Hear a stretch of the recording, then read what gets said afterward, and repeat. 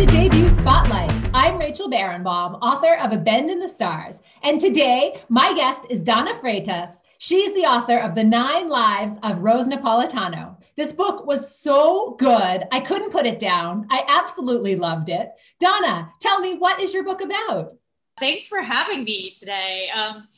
So I guess my elevator pitch is my book, The 9 Lives of Rose Napolitano, is about a woman who has never wanted children, but her marriage has come to rest on whether or not she will change her mind.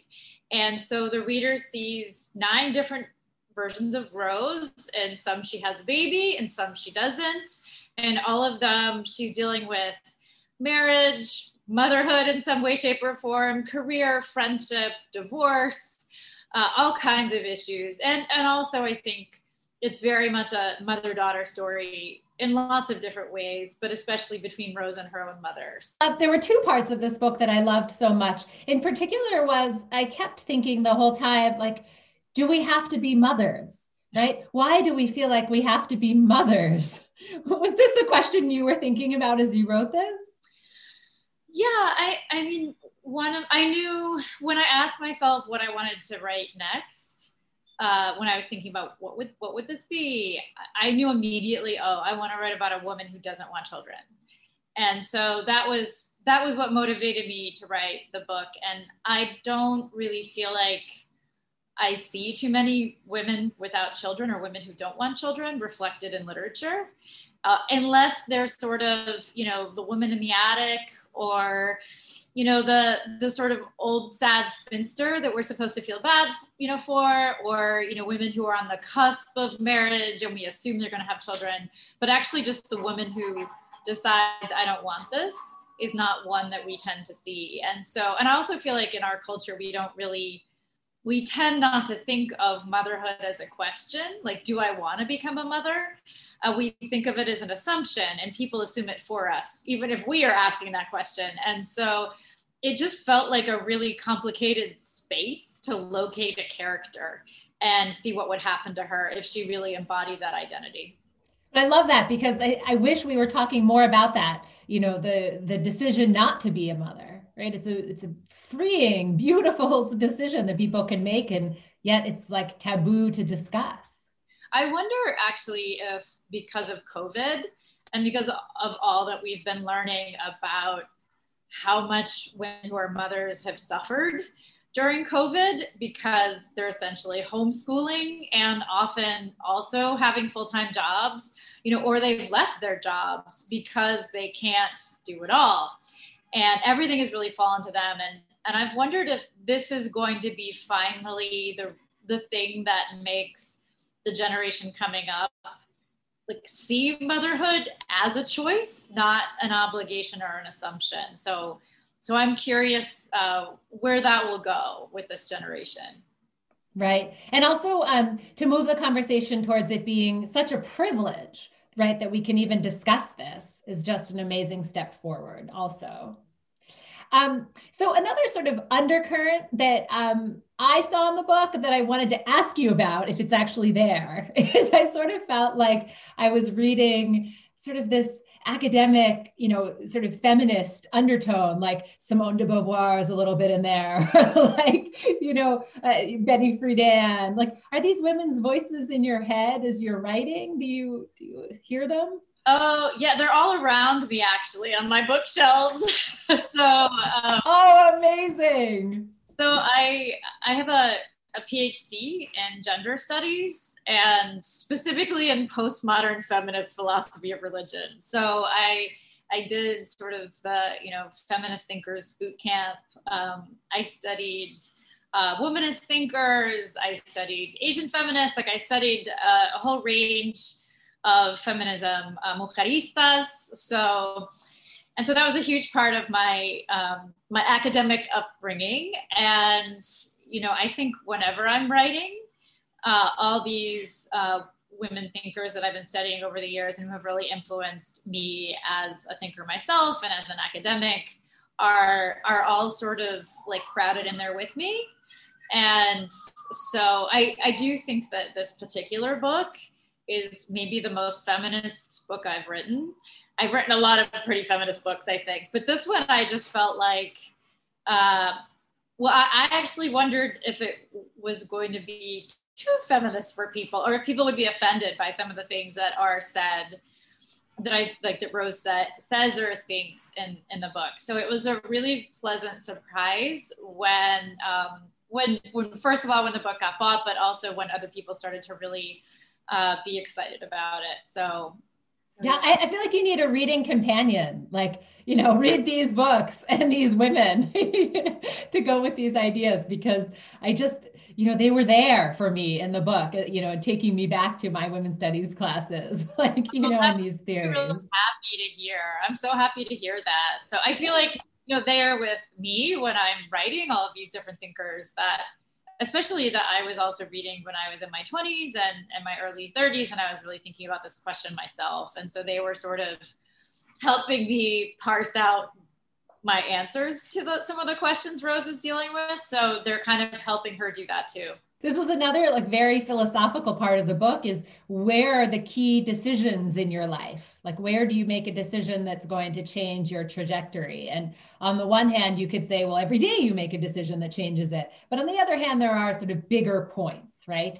That change the bigger direction. And I love how you handled that. Could you tell me a little bit about how you thought about that? In terms of there's the fight that Rose has with her husband. So the prenatal vitamins, right? So you start for every chapter starts with that, but then her life, right, takes a different direction, right? The 9 lives. So how did you think of each one? Did you lay them out? How did you conceive of them? When I realized, so first I had to come up with this idea that I could do all the 9 different versions. Originally, I just knew I want to write a book about a woman who doesn't want children.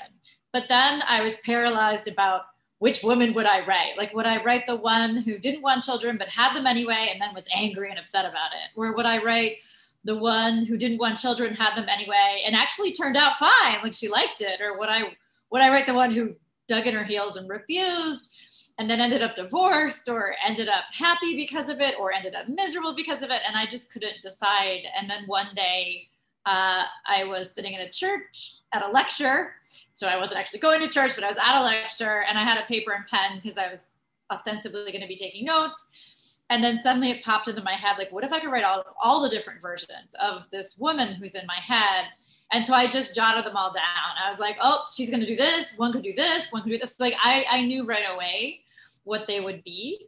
And so then once I knew, I had to figure out what was the starting place. And when I landed on the fight, then I was like, oh, I know how to begin this book. Because I feel like the fight they have over prenatal vitamins that you keep seeing over and over again, that feels like such a married fight, because it's sort of a dumb fight. Like it's like a stupid thing. You're fighting over something stupid, but often it's those stupid things that we fight about in our relationships that become symbolic of the whole relationship. So what you're doing is actually fighting about the entirety of your existence and this relationship.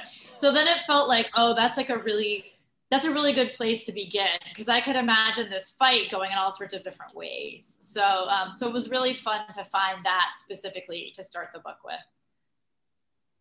I can't believe that was easy for you to think of all those different ways that the life would go. Because I would be sitting there for, months, like, what else? What's funny about that actually is with writing, I feel like I always have these very clear instincts. Like once I think of something, I'm like, oh, that's it. That's how this starts, or that's how this ends. And then I'm very committed to it. But in my actual real life, I agonize over everything, like every single thing. Like, what should I eat for lunch? I just don't know. So I wish I could be the way my writing is, like in my own real life. Like I wish I had those clear instincts, but I don't. Yeah. Oh my goodness.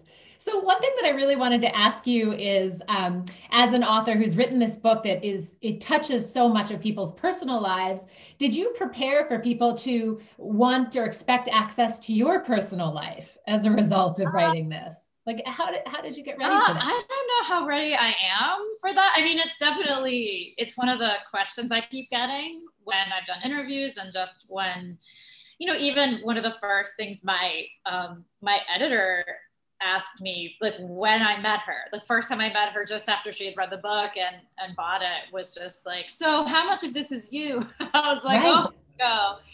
I mean, I think it's complicated. The book is a work of fiction. It's absolutely a work of fiction, but obviously I'm the person who wrote it, and it's informed by the kinds of things that I think about. And I do really believe that we do write from experience. But I think the fun thing about writing fiction is that you often start with something that's yours, but then you kind of like, give it away to someone else, like your characters, and you see what they do with it. And then it really takes on a life of its own. And so I think that's one of the pleasures of writing it. So it is very close to me, but it's absolutely not my life. Or, I mean, obviously there's 9 lives. But it's Right. kind of intense. Like in one of my events this week, one of the first questions the person asked was like, so did you have a fight with your husband about vitamins? I was like, oh, here we go. Um, Aside from the question of, whether you have to be a mother, which is a huge one, I get, right? Given that, what is it that you want people to be talking about or thinking about when they finish your book? Oh, that's a good question. Well, I definitely want them to talk about that question about motherhood, but also I think so much of this book is just about women's choices in general and the ways that society judges women for all their choices, no matter what. It's like women, whether like the choices they make around their career or their friendships and how they prioritize things, their marriage, divorce, their own relationship with their mothers. Like I feel like women are judged left and right, no matter what they do. And I really feel like at the heart of this book is, women's choice and like celebrating that and sort of like really protecting women's rights, like their right to make choices for themselves and to know themselves and to have like society trust that. But also I feel like this is a book about women who love women. Like Rose loves her mother. Rose loves the daughter, that she has when she has one. Rose and her friend like love each other to death. Like, so there's a lot of love between women, I think, in this book. And I hope that as challenging as some of the decisions Rose might make will be, I hope that the love and respect that I have for women, their relationships and their choices really comes through for the readers who pick up this book. Switching gears a little bit, you have written so many books. You've written, right, memoir, YA, middle grade, but this is your first, I think, what is being called adult literary fiction, right? How different was it to write this book? It wasn't that different in the sense that it's not like I woke up one day and was like, this time I'm going to write an adult novel. It was more just, I woke up one day and was like, okay, what do I want to do next? And the topic came up and I thought, well, I guess that means I'm going to write an adult novel because it's obviously not going to be YA. And so, I just kind of like, it felt like just writing another book, except the difference was I was dealing with a very different time of life. And so, I had never written a book that dealt with marriage and divorce and affairs and, all sorts of like having children or not having children and the kinds of tensions that can grow in a family around that question and what happens to, your daughter when she's, making these decisions around her marriage and having children. And so the topic was obviously, or the topics I could explore were different. And it felt kind of exhilarating to write in this other space where I could be talking about things like marriage and divorce, because you can't do that in YA. I think, you just can't do that in YA. It just doesn't really work. So that felt really fun. But in a lot of ways, I learned to write novels by writing YA in middle grade. And so I just took all those tools that I had and I applied them to the book that I wrote. And so I don't know if it'll feel like reading a YA novel for adults. Did it feel like that to you? No, it did not. Definitely felt like adult literary fiction. That was a good label. So what advice do you have for new or aspiring writers? Oh, I always tell my students to write like their life depends on it. Like, I think, because I do sort of feel that way. I told myself this year that I was going to stop saying that I know this sounds cheesy, but I can't seem to do it because I do know that this sounds cheesy. But I do feel like fiction is one of those things that like I need it with my whole heart. Like I tend to need the books that I write. Like I need to write them because I'm getting something out of them. Like I go to my book each day like I would a therapist, kind of. And I think it's totally okay to need to work something out via the story that you're telling. I actually think it can give it natural momentum and like urgency. And so I kind of feel like if you sort of give yourself the novel like a gift, which again, I know sounds cheesy. Like if you let yourself, if you let it be a gift to yourself, then you're going to write the book, like the best book that you can, and that it's okay to do that. So I guess I would urge writers to like, rather than maybe like look at what's going on in the market or, you know, or what's popular, just to like really look inward and ask yourself, what is it that I most need to deal with? And then sort of put it to a story. And then I feel like, you know, you'll end up loving writing it, and you'll write the best that you can. Anna, thank you so much. I loved your adult literary debut. All those words come together, but I love the book.